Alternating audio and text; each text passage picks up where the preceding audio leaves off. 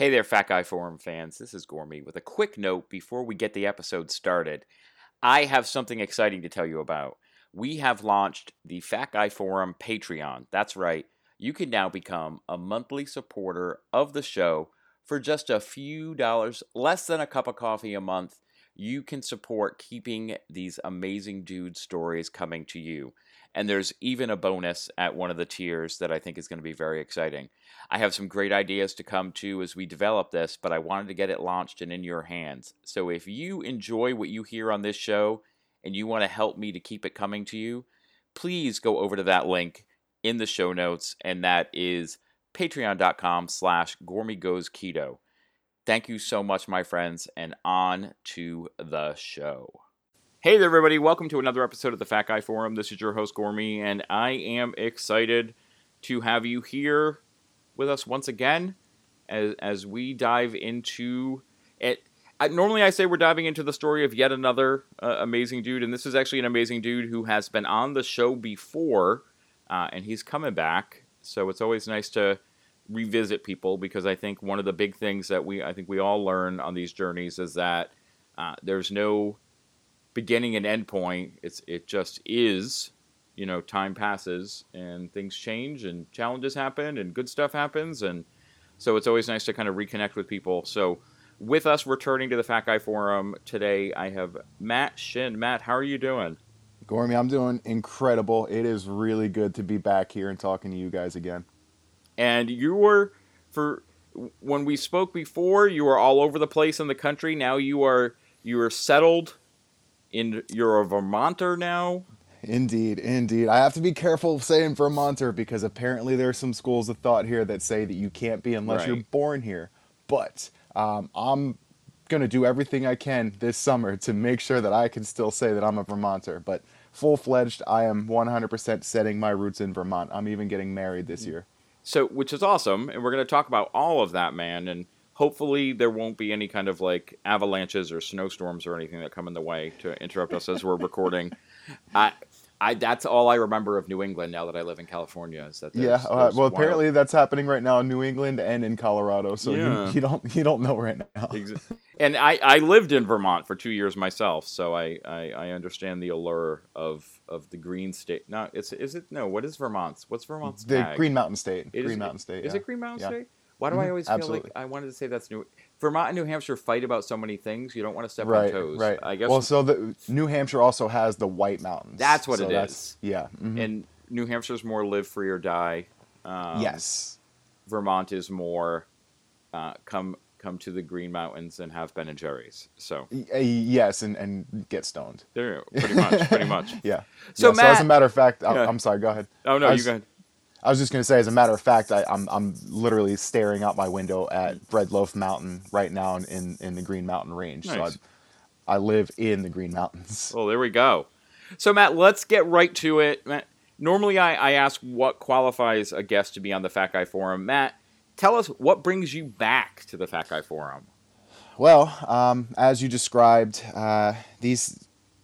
our journeys in life tend to go up and down. Much like hiking a trail or, doing anything in your life, you're going to have your high points and your low points. And the last time I was on, I don't even think I recognized it yet, but I was actually in one of my low points. And I spent the time since then damaging myself and doing a lot of harmful things to myself. And I'm finally getting back to who I was before that, the reason why you were so interested in talking to me at that point in my life to begin with. And I feel like it's the appropriate time to come back and talk to people and talk to you and spread the lessons that I continue to learn every day through my journey and bettering myself and getting more connected with my mental health. Definitely, man. And for those people that for some reason there's going to be someone out there who this is their very first episode of the Fat Guy Forum, let's bring them up to speed on your journey.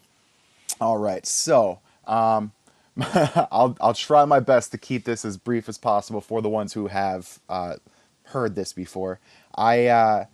In 2018, I believe it was, my roommate and I decided to enter a weight loss journey together. We ate much better than we had been, and I was able to lose 200 pounds in about a year and a half. I moved back to New Jersey from Texas and decided I was going to hike the Appalachian Trail. Mm-hmm. Sometime in that storyline, I also managed to remove a couple of my fingers, and Yes. I thankfully they're reattached. For anybody who's curious, they are reattached. And then I spent a lot of the money that I had saved up for the Appalachian Trail to live while I was dealing with the dismemberment of my fingers. Mm-hmm. So a lot of my Instagram followers ended up stepping up and crowdfunding my Appalachian Trail through hike, which you actually were a donor on that too, right? Yes, it's funny because the other day I was searching my Amazon history for something that I had bought, and it popped up. It was a pot. There was I think it was wipes and Oh yeah, yeah. some other thing, and I'm like, when did I buy? Why did I buy those? Right. When did I ever? And then I was like, oh, wait a minute, no, those were for Matt. I'm like, those didn't even go to me. Okay, yeah, don't worry, you never bought. Don't Yeah. worry, you didn't do that. Yeah. Many thank yous for that. I fully appreciate all the help that I got for that. But anyway, so yeah, I was able to hike the Appalachian Trail thanks to the people who found value in the content that I was making. When I was in a much better headspace in my life, Mm-hmm. and so finished the Appalachian Trail. I met my current fiance. I had my dark period. Some of us were here for that, and me and my fiance ended up getting back on trail, and I hiked the long trail with her, and I asked her to marry me while we were out there. So that's pretty much my story up until this point, boiled down as much as I can. No, I like it. I like it. Where it's kind of like the elevator speech for people to get to know Matt. Mm-hmm. And so, Matt, you towards the end there, you said you had your dark period. Yeah. So what? Take people, because I think that's one of the things that we don't talk about a lot sometimes. Like I think we love to kind of celebrate the success, and it almost implies like there's a finish line. Like I think when anyone starts a weight loss, health, or even a mental health journey, they envision there's a place they're going to get to where there's going to be a ribbon to run through, and there's going to be a clock flashing and people clapping. But if you've ever done a race or anything like that, you also realize that very soon after, it's this desolate scene of, banners lying on the ground, shreds of ribbon, and you're left there after that experience, and you still have to go somewhere. You still have to do things. Yeah, and that's so beautifully said. That's extremely accurate to the experience that I had. After finishing the Appalachian Trail, after completing my in my mind, completing my journey and hitting my weight loss goals and hitting my fitness goals, I was stuck standing there like, what do I do now? And at that point in my life, like I had already accepted that, and I say this with air quotes, accepted that I can now control my drinking. So I was back to drinking, periodically, which, drinking and depression and all that kind of stuff, they don't mix well. And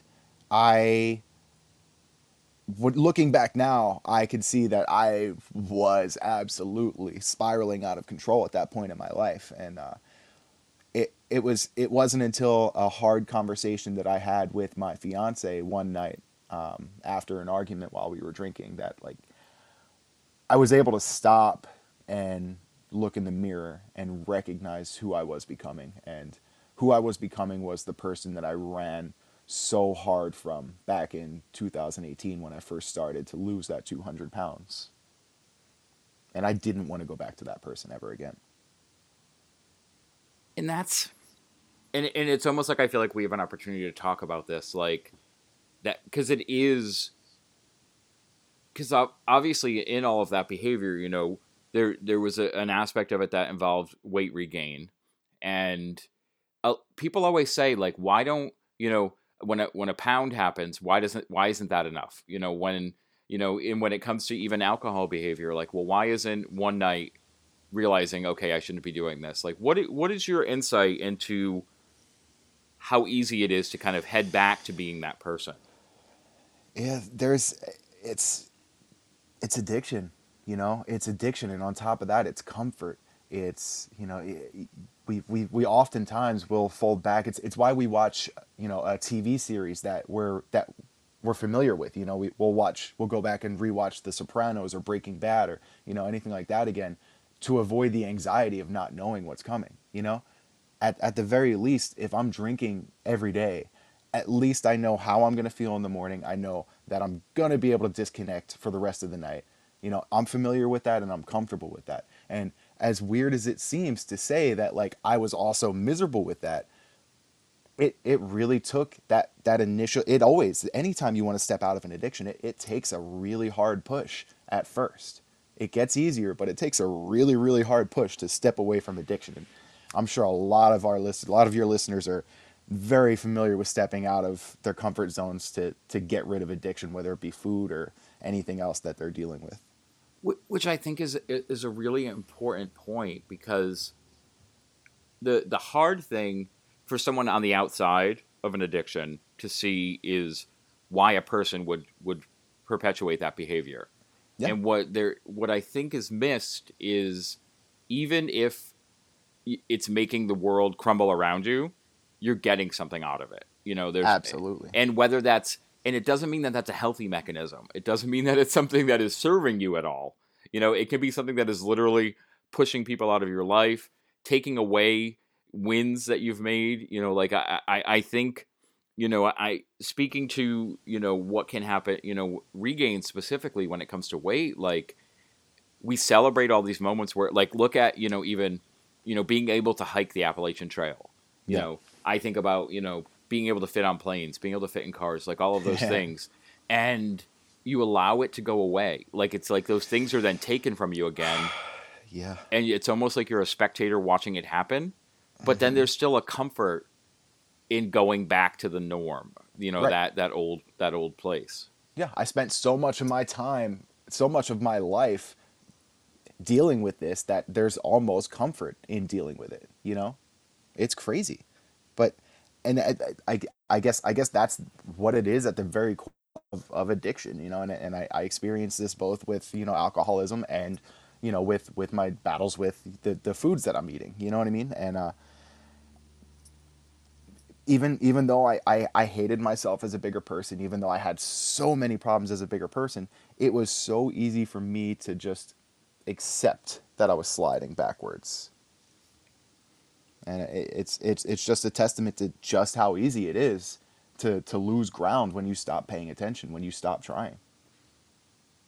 And and so what was it like for you to come back to that place of full realization of where you were at? So that night, there's a night in particular, and we refer to it as that night in my house. I remember growing up, and I guess this was a part of it too. I remember growing up and recognizing that my father had that night. You know, I remember one night in particular where things changed in my home.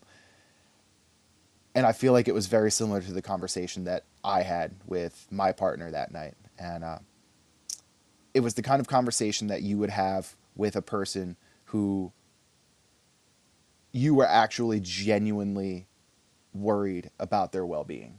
Let's just put it that way. And I think, in her own words, it halted me. I stopped. Like, I just froze. And realistically, I did step out of my body in that moment and take a good hard look at myself and decided that I needed to make some changes. So we ended up hiking the long trail right after that, and I made it a point to do that dry. I needed to find sobriety, and this is the perfect way to do it. And you know, I'm not gonna lie, I drank a couple times after I finished. I had a beer here or there, didn't enjoy it, and finally, I can say since October 1st, I'm 100% sober, and I am so much happier because of it. Which is incredible to hear, man. And going through this, like, Because one of the things I think that your story really kind of highlights is the intersectionality of addictions, Hmm. and the fact that it's not just an either or situation. It's not just, one begats the other. Like there can Yeah. be, there's layers and levels to addiction. And knowing that, you know, alcohol is a big part of it and food is a big part of it. Like Hmm. how does that operate in terms of your perspective on, sobriety in general, like in terms of what you need to do to be taking care of yourself? Well, so the biggest mistake that I made the first time that I dieted and the first time that I gave up booze is that I convinced myself that I wasn't an alcoholic. I was addicted to the carbs in the beer. Hmm. So I gave up the alcohol as a means to avoid the carbs, and I never addressed that addiction fully in and of itself Mm. back then. So Which I remember having those conversations with you. yeah, oh yeah, absolutely. You know, I really, I was telling people, and it wasn't until just recently that I finally said out loud, you know, to anybody other than myself that I was an alcoholic. You know, so that in and of itself made it very hard for me in that time to understand that I couldn't go back to the booze. I couldn't have that again. So it wasn't until just recently that I was able to dissect the two as two separate, you know, addictions and two separate problems that I have to deal with. And, you know, furthermore on top of that, as you recall from the last conversation, I dealt with a lot of, you know, anxieties and, you know, and all that stuff came back tenfold, you know. So on top of recognizing that I'm dealing with two separate addictions, I'm also recognizing that now I'm dealing with a lot more health problems and mental health problems again. And it's just it was a dirty mess, and it was hard work to clean it up, and I'm still not 100% there, but it's I just there's nothing like the feeling of being able to recognize and break away from the things that are holding you back. Which is powerful, man. And one of the things that I think is unique here as well is not just facing alcohol, not just facing food, but facing all of these challenges and realizing what, because I do think there's separate ways to address different addictions, but I think and one of the things that you were just saying gets to the core, I think, for a lot of people, and that's that the addiction is, whether it's covering up or allowing us to cope with or handle or manage other challenges that are bigger, and going into depression, anxiety, all of those things. And then to not just say, because I think a common thing, for someone who deals with a problem with alcohol or drugs, is they end up on some levels then end up developing a food issue, because food isn't, it's not like going on a food bender is often, something where people are like, oh, did you see Matt was in the drive through, did you see, I heard Gormy was at the gas station, Oh yeah. huffing a Snickers bar, like Hmm. the I've been called out on Instagram yeah. for things that are in the background, you know. Oh, for sure. And that's, and I think it's like, so then to be fully conscious of the fact that you can't replace one addiction with another, it's gonna lead to opening those gates, and just saying, so there's something raw here that has to be addressed, and I can't turn to something else. So I have to face this. So in terms of like your perspective, like what has that been like for you trying to go through that? So for me, it's as important to work on developing yourself in better ways as it is to me in just understanding who you are and working with that. So what I'm meaning to say is that I recognize that I do have an addictive personality, and I know very well that I can jump from addiction to addiction. And while that is something that like has to be addressed and has to be dealt with and has to be worked through, I also would much rather at least understand it and harness it in a way that can be beneficial to me rather than let it destroy me in other ways. So the way that I'm doing that is I'm once again challenging myself to some great physical feat, because last time it was so beneficial for me to discover, running and different modes of movement and exercise and fitness. I got into CrossFit before I cut my fingers off. And I feel like that's definitely something that I'm missing in my life. And it's an opportunity for me to get out and put some miles in Vermont and familiarize myself with, this state that I'm making roots in. So it's, I'm not having another addiction. I'm just controlling what that addiction is. Which I think happens to a lot of us. Like especially, obviously I speak from a place of food addiction, where people will say, well, aren't you obsessed now with worrying about food? Aren't you still obsessing with food? Just now it's in a different way. It's not quantity and garbage quality anymore, but now you're thinking, now your head is too focused on food being healthy, and that sort of thing, and like transferring that. And I think there's something to be said for the fact that, especially in our lives, we develop these neural pathways that are responsive to addictive behavior. And there's no surgery to go in and cut those out. That doesn't really exist. So on some levels, it's like, well, if I'm addicted now to keeping myself alive, can I be okay with that? Can I Right. can I recognize those behaviors? Can I now say that that's, okay? Do I want, and I think that can become an obsession. I think orthorexia is a very real thing. Obsession, compulsive obsession with being healthy and things along those lines can be just as challenging for people.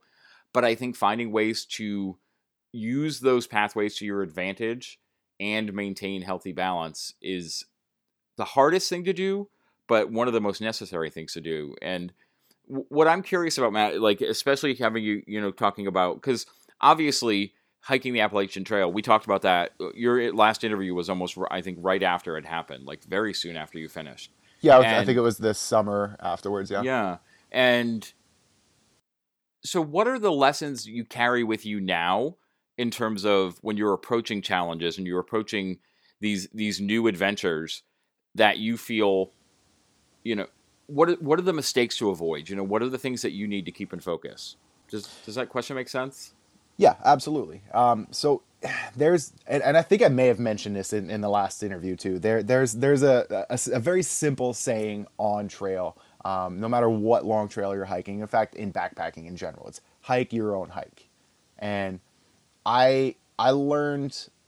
I mean, listen, I'm a libertarian at heart. I'm very, not to get political at all, but I'm very just stay away and let things pan out and then decide how I feel about them afterwards. So in carrying that forward off trail, I'm able to connect with, people and friends and everyone else and with myself in a way that kind of keeps me from getting entrenched in what that person's doing over there, what, how much weight this person's lost or how many miles this person has run.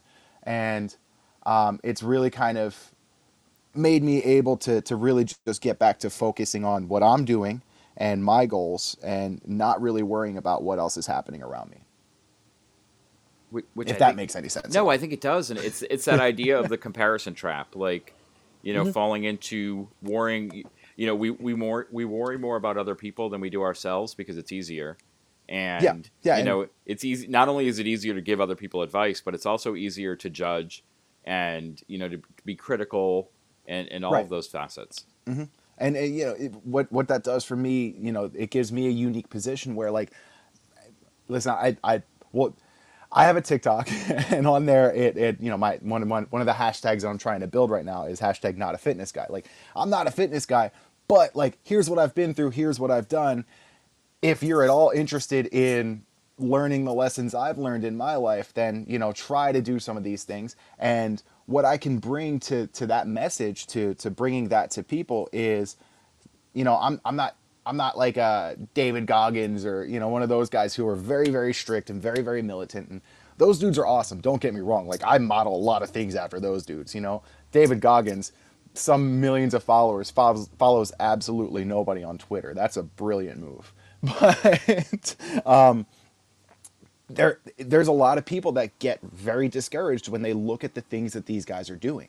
You know, when they look at, the huge miles and the big runs and the hundreds and hundreds of pull-ups, and it's overwhelming for somebody who's just like trying to rediscover themselves and their personal fitness, and bringing a hike your own hike mentality to it. I can encourage people to get out and do it. I'm going to go run 12 miles today, but you know what? Just get out and walk a mile. You know what I mean? So get out there and do something, breathe some air, get some movement. You don't have to set your bar as high as I set mine. No, I think that's important. And I talk with clients about that a lot, when we talk about activity, and immediately they're like, well, what did you do when you got started? And what do I do? And I always try to flip that around and be like, well, let's not worry about what I did. Let's worry, what can you do? What is, and and I think that's the hard thing. Like you said, like when you see what other people are doing and what they're accomplishing, and that's who you want to be, and that's who you want to emulate, and that's the life you want to lead, but you're sitting at point A. It's about being okay with where you're at today. And I think that is, like, in a lot of ways, the key to so many things that we're talking about is about accepting where you are today, because you don't know where tomorrow is going to be, and you can't change yesterday. So let's worry about today. Let's worry about the next choice that comes up. And I think that especially people that are struggling with food issues, sometimes it is about getting to the next choice, not worrying about what are the meals planned for the rest of the day. What am I eating all week? Do I have 75 containers of prepped food in the fridge? It's literally sometimes about, can I hold myself together to get through to the next moment? Yeah. And Focus on the decision in front of you. The best way to eat an elephant is one bite at a time. If right. you're worrying about the whole thing, you're going to be stressed all day.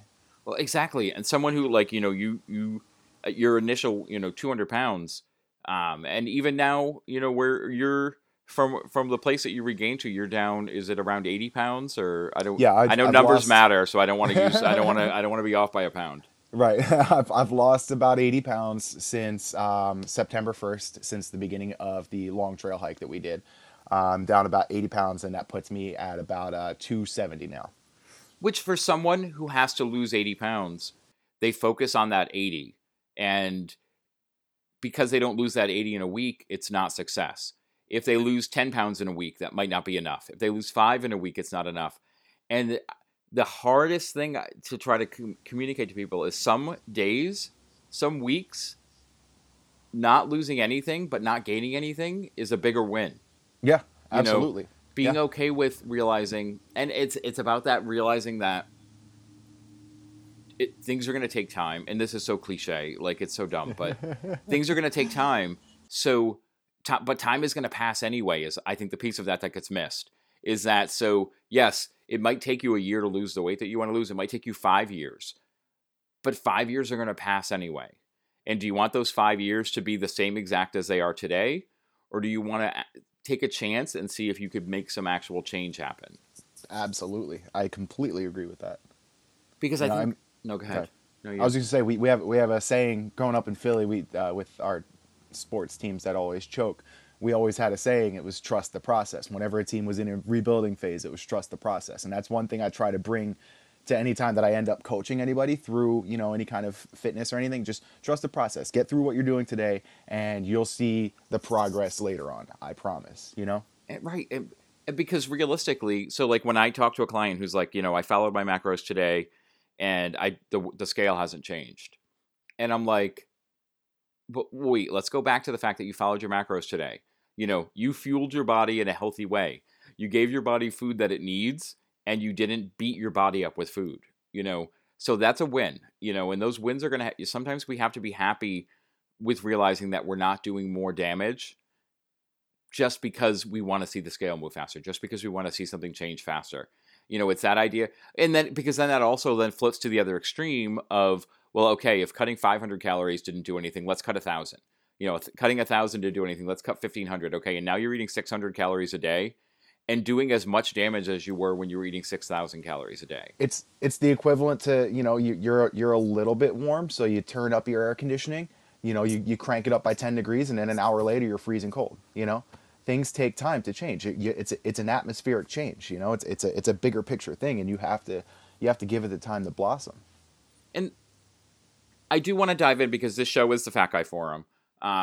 In terms of talking about the going through the experience of putting weight back on after kind of having success, like what physically, what was that like for you? So let me just say this first of all. I wish that I could go back to the moment that I looked in the mirror probably a year ago and said, man, I'm starting to get fat. I should cut it out because I still gained about 75 pounds after that. But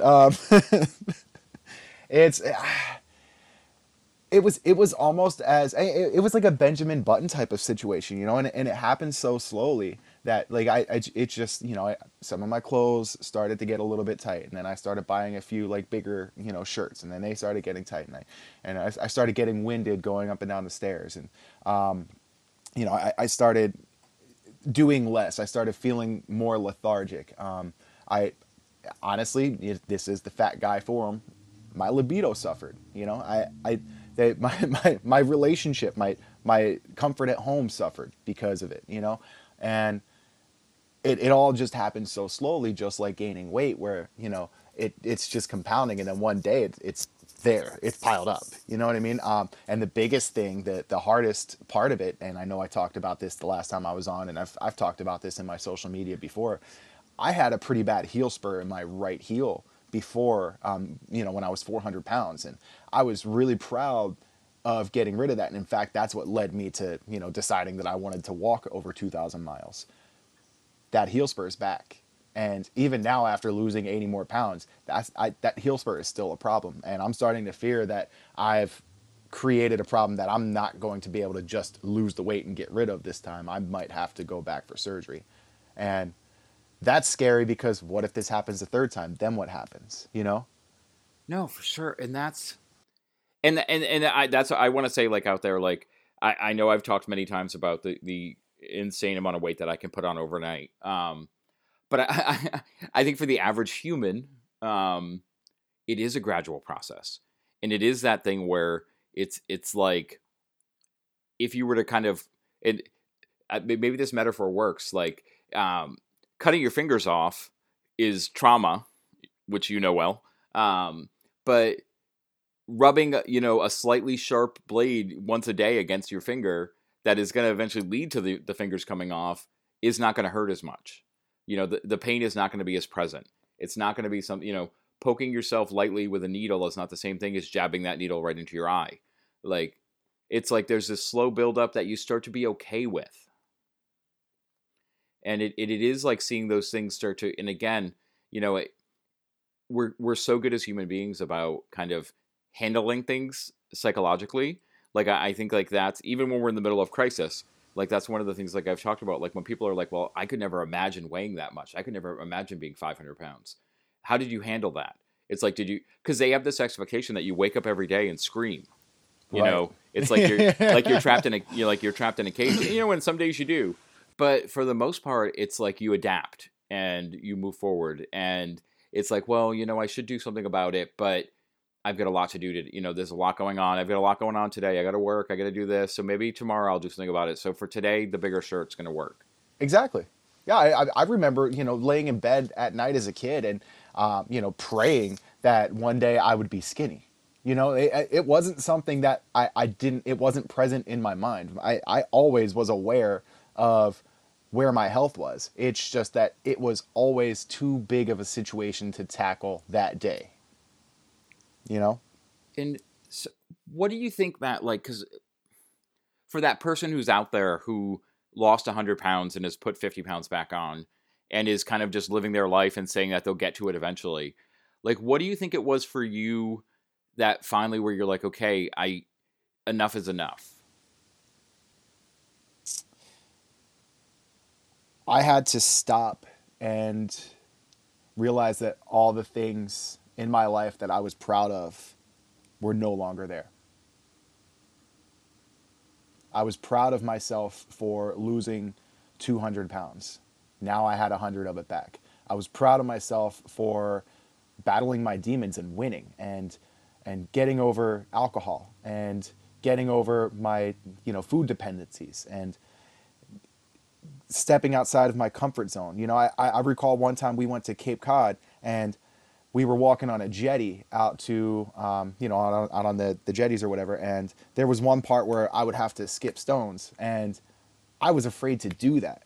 I didn't do it. And I climbed Mount Katahdin, with one and a half hands. That's like, that kind of fear is just something that's not present in me when I'm, in the best, when I'm the best me that I can be. And, I was once I was able to like not be drunk and turn around and look at everything that I was proud of accomplishing was no longer there. And I had to accept that I am only as good as who I am right now, and who I am right now is not who I used to be. And what do you think? So, say someone hears that and they think, because, when we talk about being proud of things, they're like, well, is that something really to be proud of? Like, can't you just be happy that you're a person who's alive? Like, what is that? What do you think it is that makes it okay to say this is not enough? So I'll just take that one statement of like, can't you be, proud of just being alive? And here's the thing about me when I was 400 pounds. I'm not speaking for anybody else, but I'm speaking about me when I was 400 pounds, and me when I was 300 pounds and 350 pounds, and when I'm not living the life to my fullest. I get up, I'm miserable. I go to work, I'm miserable. If I'm bartending, I put on a happy face and I pretend to be happy, which then makes me more miserable after work because I have to go home and decompress from all of that, And then I drink because I'm miserable. And then that cycle repeats. I was not living a life. I was existing. And when I stepped away from alcohol, and when I stepped away from my addictions and problems with food, and I started to embrace my mental health and my physical health, I really discovered who I was for the first time in my life. I was not this fat kid that couldn't do anything right and that would never amount to anything. I was this young man who, has this energy and thirst and hunger for life, and just goes out and chases it every single day. And it was just this new thing for me, and it was amazing. And then, losing that was tough. After having it and then losing it and going back to the person that I was really hard. And, if there is anybody out there who is hearing this right now and is halfway on their way or a quarter way on their way and looking at themselves in a mirror and just saying, I should really do something about this before it becomes a problem. You really should. You should do something about it before it becomes a problem. Because if you're not happy with the 25%, you're going to be really unhappy with the 100%. Oh, I agree 100%. And I think if someone out there is having that thought of, I should handle this before it becomes a problem, it probably already is a problem. Yes, absolutely. I think that's the way our brains process. Like we very much, if we're like, oh, I should do something about that, but I'm not ready to, the first part of that sentence is what's most important to think about, the I should do something about that. And I think it's okay, like what you were getting into, like that idea of defining for yourself what your life should be and what your life should mean. And I think there's this push out there, for like body positivity and fat acceptance and all of those things that gets into this place of, see yourself as enough right now. And I think there's a difference between loving yourself today and still wanting your life to be more than hatred. Like, it's not self-hatred to say, I want to be that active person. It's not self-hatred to say, I know that if I change the way I eat, I wouldn't have to take these medications that I'm on. Yes, absolutely. Like, no, go ahead. Okay. It's a hard line to walk, especially on social media, to have a narrative that is saying, be a healthier person. And, it's almost impossible to do that without somebody feeling like you're, bullying somebody who's not quite there, or, or mistreating people. And realistically, that's not the case at all. Like, my whole story is like, hey, I don't care if your goal is to lose weight or if your goal is to get better at fishing. I'm trying to give you some advice that's going to help you get there no matter what. And I think it's about, being 100% honest with where you're at. And if that means that you want to make change, great. If you're okay where you are, no matter what someone else says, that's not going to affect that. But and it is, like to bring the social media thing into it, like we just my coaching partner and I, John, we just put out a kind of a PDF to help people that kind of want to explore keto on their own and want some structure and things along those lines. And so we were working on putting together a boosted ad for it. And there are so many rules in the Facebook, Instagram world about what you can and can't advertise. Because if they believe that anything at all is going to be quote unquote body shaming because you suggest that your product might help someone change their body, then they won't approve the ad. They cancel it. It's this idea that, and also you can't ask people questions, which I think is really weird. Mm-hmm. You could sell exogenous ketones all day right. though, on Facebook. Oh yeah, you can do it as long as and you can make these insane claims that are not backed up by science. But if you say to someone, "Here's something that's going to help you do some work," and it's just wild to me what we're allowed, what is considered, because we get into this place of shaming, and it's like you're shaming people. Like the raging discussion that has been going on now for the past couple of years that are before and after and Transformation Tuesday and Throwback Thursday pictures. Are they fat shaming? Are they body shaming? Are you? And I think there's a difference between when someone, like, because I do get upset when people talk about, they put up their before and after pictures and they talk about the person in the before like it's a different person, and that they hate, like, there is this mentality out there that I don't know if you've seen it, like it's like the kill your doppelganger philosophy, like kill your twin, like you have to kill the person that you were. And for me personally, I don't like the idea of, because we're still the same person. And that's the place I think people need to get to, is realizing that, especially, when someone puts up like a throwback picture or something along those lines and people are like, yeah, that guy's gone, that person's gone. And I'm like, you need to remember that guy is the person who made the decision to get started. That guy is the person who got up and walked for 5 minutes because he couldn't handle more than that. That guy was the one who decided it was time to clean out the kitchen and put some different food in there. Like, that's the same person.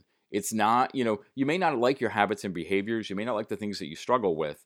And you may not like your old routines, like those things you used to do, whether it's hobbies or whatever.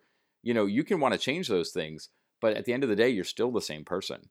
And you have to love that person through everything. And if that person didn't love you, if that person didn't love themselves enough to do something to, to work on their health, you wouldn't be here today.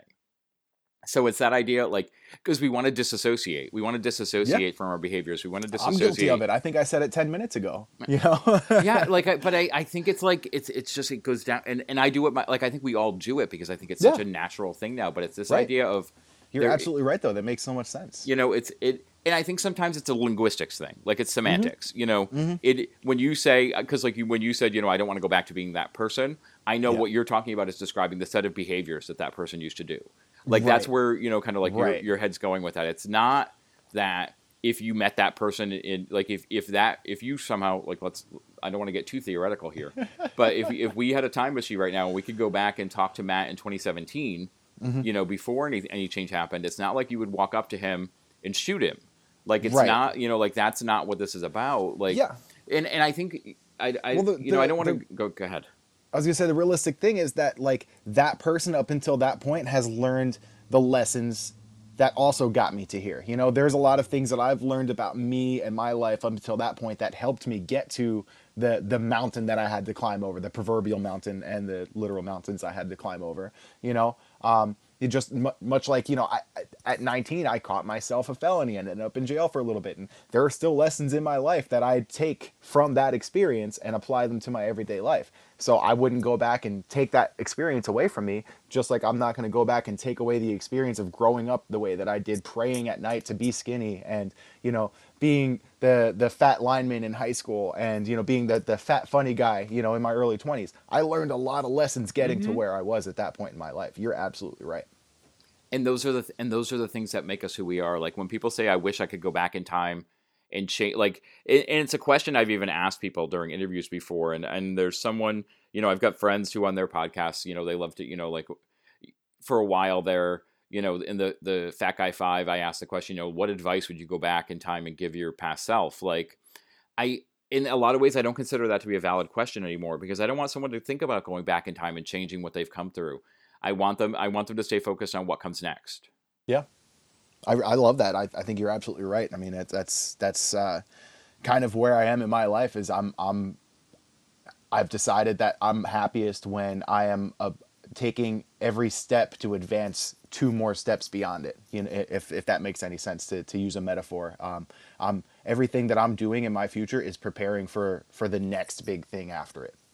So let's talk about Matt now. Like, let's talk about this idea of like, you're going from existing to kind of living this life. Like, what does life look like for you now? So, where I am right now in my life is I recognized that in 10 days is my 34th birthday.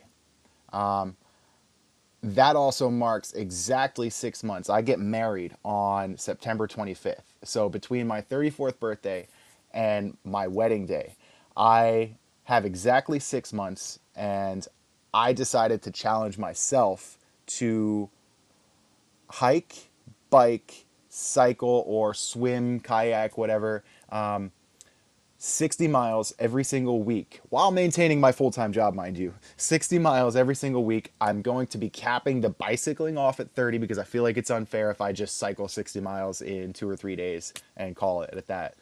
Well, especially in the mountains, Yeah. you could drive to the top of a mountain and get a good chunk of that done just by rolling downhill.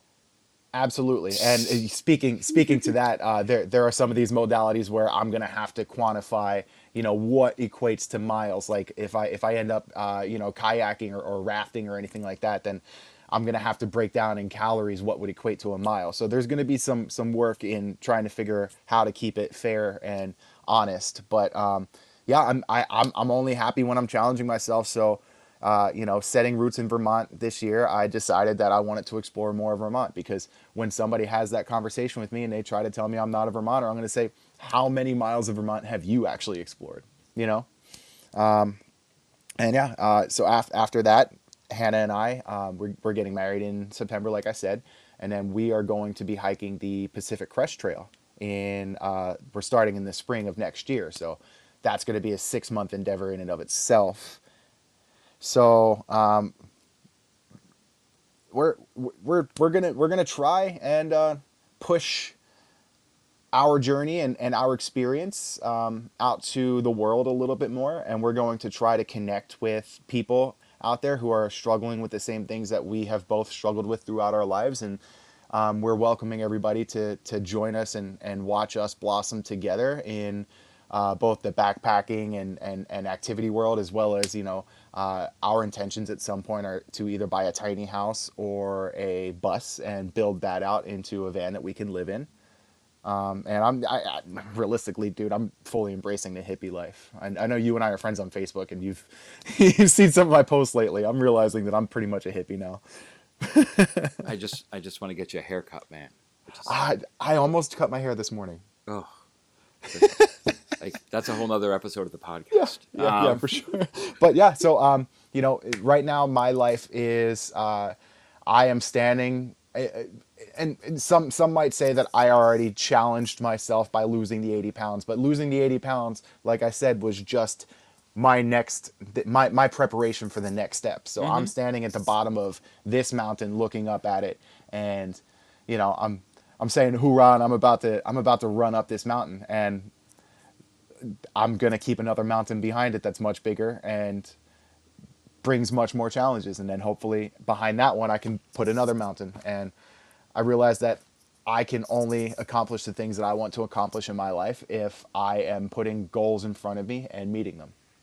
Which I think is really important. I think if that's like the one lesson for people to take away from your journey, from my journey, from the journeys of almost anyone that I've had on this show, is that it's when we lose sight of having goals and challenges for ourselves that that's when it's easy to start to lose things. That's when it's easy to start to lose that focus and figure out, lose where it is that you want to be, because without those challenges, and that's the thing, is like, life is a challenge. Life should be challenging. If life feels easy, you're doing something wrong. Like, and I don't mean that in a way where I'm telling someone who's having a great day that, well, you should have a harder day. But it's this idea of like, what are you doing that's moving you forward? Like, what are the things that you actually want your life to be like? And what are you doing to move you there? So I think that's really awesome to hear. And you're talking about sharing your story, so we've talked a little bit. I haven't seen you do too many embarrassing dances on TikTok yet, but I feel like there's more coming. I believe it. One of the challenges that I'm challenging myself to is getting more comfortable with dancing in public, so it's coming. Well, TikTok will do that for you, man. But if people do want to connect, like, because I know one of the things we were talking about before we started recording was you've got a YouTube video you're dropping, soon. Like, let people know where they can connect with you. Okay, so first and foremost, I'll start with my Instagram. It's the easiest. That's Positive Mileage, POSITIVEMILEAGE. That was a struggle for me to spell, so I know it might be a struggle for somebody else. You can find me there and get connected to everything else through that. Also on TikTok, you can find me at HikerXTrash. That's Hiker Trash with an X in the middle of it. And on YouTube, you can find us at The Adventures of Hiker Trash and the Trail Angel. In that, you'll see some videos that we've made of our previous backpacking endeavors, and we're dropping one, I believe, today. And then the big kicker is next Monday, we're going to release the video of the day that we hiked up Killington and I asked her to marry me. It's the YouTube video that I am most proud of to date. I put a lot of work into this video, so I'm really excited to see how it's received. That's awesome, man. And I'm going to put links to all of your places in the show notes, obviously, for this episode, so people can find that, so they can track you down. Matt, I just really want to say thank you for being willing to come back to the show. If anyone hasn't heard Matt's original episode, I'm going to also put a link in the show notes to that one. It's one of the early on. And I honestly meant to look up what number it was before we were talking, and I didn't. And I'm like, why didn't I do that? So I'm the idiot there. But I just really want to say thank you for coming back and sharing where you're at, giving people an update, but also letting people know what's coming next. I want to thank you for having me back. Like I said to you, I felt like I owed you and your audience a better interview after realizing where I was at that point in my life, and I'm really happy that you gave me the chance to come back and talk. Well, it was my pleasure, man, and I think that's, again, like the one thing, if they can take away from this, is that it's okay to not be okay. Yeah. But it becomes a problem when then you start ignoring that. That's Absolutely. when instead of saying, it's the dog sitting in the house at the table with the fire around him. This is okay. If your house is on fire and you need to make some changes, get the help and the support that you need to make those changes, and know that means being uncomfortable. Know that means feeling challenged, and know that it means, being a little, like feeling awkward and feeling like you're, again, I think we don't talk about men's mental health enough. I agree. And I think, no, go ahead. I was going to say, as if we're framing it in terms of men, you can't be there for the people that you care about if you're not taking care of yourself. Right. 100%. So I think also, if anyone listening is sitting out there and feeling like they're in that place, finding support, finding connections, finding resources, or just finding it within yourself to start making those changes and realize that you don't have to change things 100% today.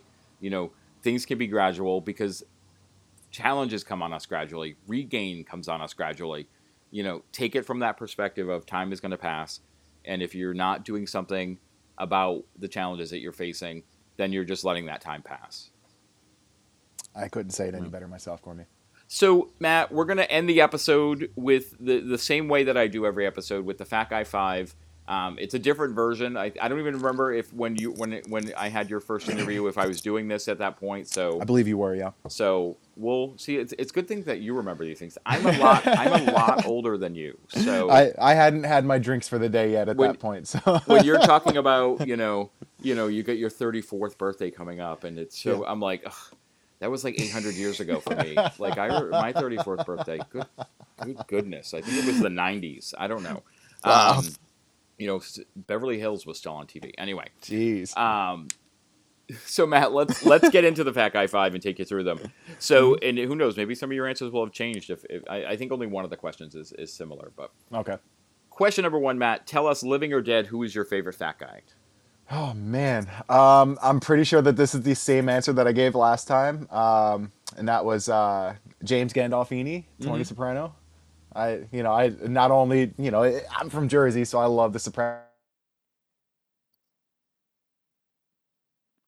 He's a really interesting person. Matt, you actually dropped off. Can you give that answer again?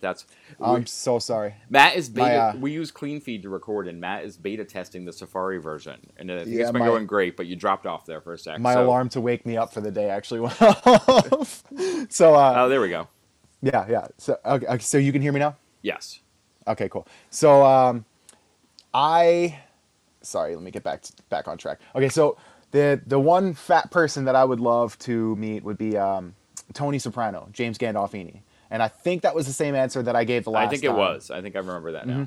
But if I could be a little bit more concise, there's, not only is he, Tony Soprano, I'm from Jersey, I always thought I was a tough guy growing up and everything, but also if you delve into his personal life and his passion projects, I mean, he's done some really nice things, and he's tried to bring forth a message that I think a lot of people could actually relate to. So if you don't know a whole lot about James Gandolfini, you should definitely look into the things that he was accomplishing before he passed. There we go. Question number 2, Matt, tell us, what is one lesson that being a fat guy has taught you? One lesson that being a fat guy has taught me is having a personality can get you just as far in life as having looks, and that's why a lot of us fat guys result to being the funny fat guy, because people enjoy having you around even if they don't like looking at you. That went pretty dark there for a second, man. Even if they don't like looking at you. Oh my goodness. Wow. Yeah, what? We've all recognized at some point, especially for me in bartending, that nobody wants to come and look at this. You know what I mean? But when I can entertain them with my personality, then that brings people back. So that's one thing I learned is don't worry about your looks, develop your personality. I think a haircut would help with that. But we're going to move on to question number 3. Matt, so say someone out there is listening and relating to your story and feeling some of the similar challenges. What do you think is one thing that they can do today to start making change? One thing you could do today to start making change. Well, if you happen to be in an area where there's a little bit of sunshine, you can spend 10 minutes outside absorbing some sunshine and maybe take a 5-10 minute walk. If that's not possible for you, you could change one of the items on your plate tonight for dinner and make that a healthier option. Just one of the things. And maybe, don't drink that second Coca-Cola tonight. They're very, very easy things that you can do without much effort that will benefit your overall mental and physical health. There we go. Question number 4, Matt. Tell us, what is one thing about yourself that you love? One thing that I love about myself is, at least when I'm not in a depressive state, I love my dumb dog energy. I like to refer to it as. Mm-hmm. I'm like a golden doodle sometimes, where you get me out on a trail or something like that, and I don't care if there's 30 pounds on my back. I'm gonna bound forward on that trail, and there's some video evidence of that in some of my recent YouTube videos. And I was amazed that we almost made it a full hour without you saying the word dog. I had to consciously try to not talk about dogs this entire time. You know that well. Because I honestly think if anyone is out there, like if you were following Matt on the Appalachian Trail, the most exciting moments were not when he climbed a mountain or when he survived, like sleeping in a hole, surviving, finding somewhere to finally wash himself. Like none of it was, look, a dog. Dogs, I saw a dog today. There was a dog. Yeah. So, Yeah, I mean, one of my TikToks that I made yesterday was because the dog that I'm so used to driving past in the summer, I call him Sundog. He hangs out on his porch. I've actually never met this dog in person or in dog. We have just passed and locked eyes, and we have our own, you know, thing together every time I drive past him. But it's not summer until I see this dog. I saw Sundog yesterday. Now it's officially summer for me. I'm excited about that. There we go. I like it, man.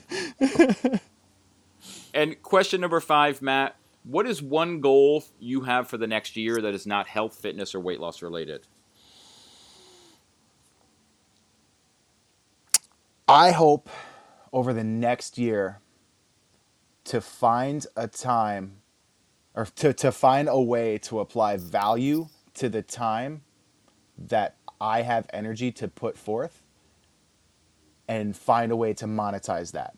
I don't know quite what that looks like, whether it's writing a book, whether it's, you know, developing a paywall for my video content, or, you know, finding, you know, somebody who's willing to employ me to just jibber jab at my phone and post videos on their behalf all day. I want to step away from giving my time and energy to an employer and finding freedom in developing my own forms of income for myself. Well, I think as long as that doesn't result in an OnlyFans. By the way, go check out my OnlyFans. Please don't. I know I've joked about it recently in my content, and that's only because in my link tree I put a link to OnlyFans that goes to onlyfriends.com, and I thought that was hilarious. Nice. I like it. Well, Matt, I just want to say thank you again one more time for coming on the show, revisiting the audience, and I know that everyone's going to appreciate hearing this update. Yeah, well, I really appreciate being able to talk to everybody, and I just want to put it out there that please, you know, anybody out there who hears this, I consider you a friend now. So if there's anything that you want to talk about, please connect with me, reach out to me, and I'd be happy to sit down and talk to you about anything and everything that you want to, if it's going to help you get to the place that I am right now mentally. There we go, man. So everybody out there, if you want to reach out to Matt, his information is going to be in the show notes. If you want to reach out to me, you know you can find me on Instagram at GormyGoesKeto, on Twitter at GormyGoesKeto. You can email the show at thefatguyforum@gmail.com. If you're interested in talking with me about coaching, you can find that at theketoroad.com/coach-mike. And also at theketoroad.com is where you can find that new PDF, the Build Your Keto Road PDF, under $40. And it's a comprehensive tool to not only help you make healthy changes in your life, but build a sustainable life you can maintain. You can find that there as well. That said, go on outside, do something today to amaze yourself, my friends. And even if you can't do that outside because it's snowing, you got to do it inside because you are the most amazing people I know. Then come on back and catch us again on the next Fat Guy Forum.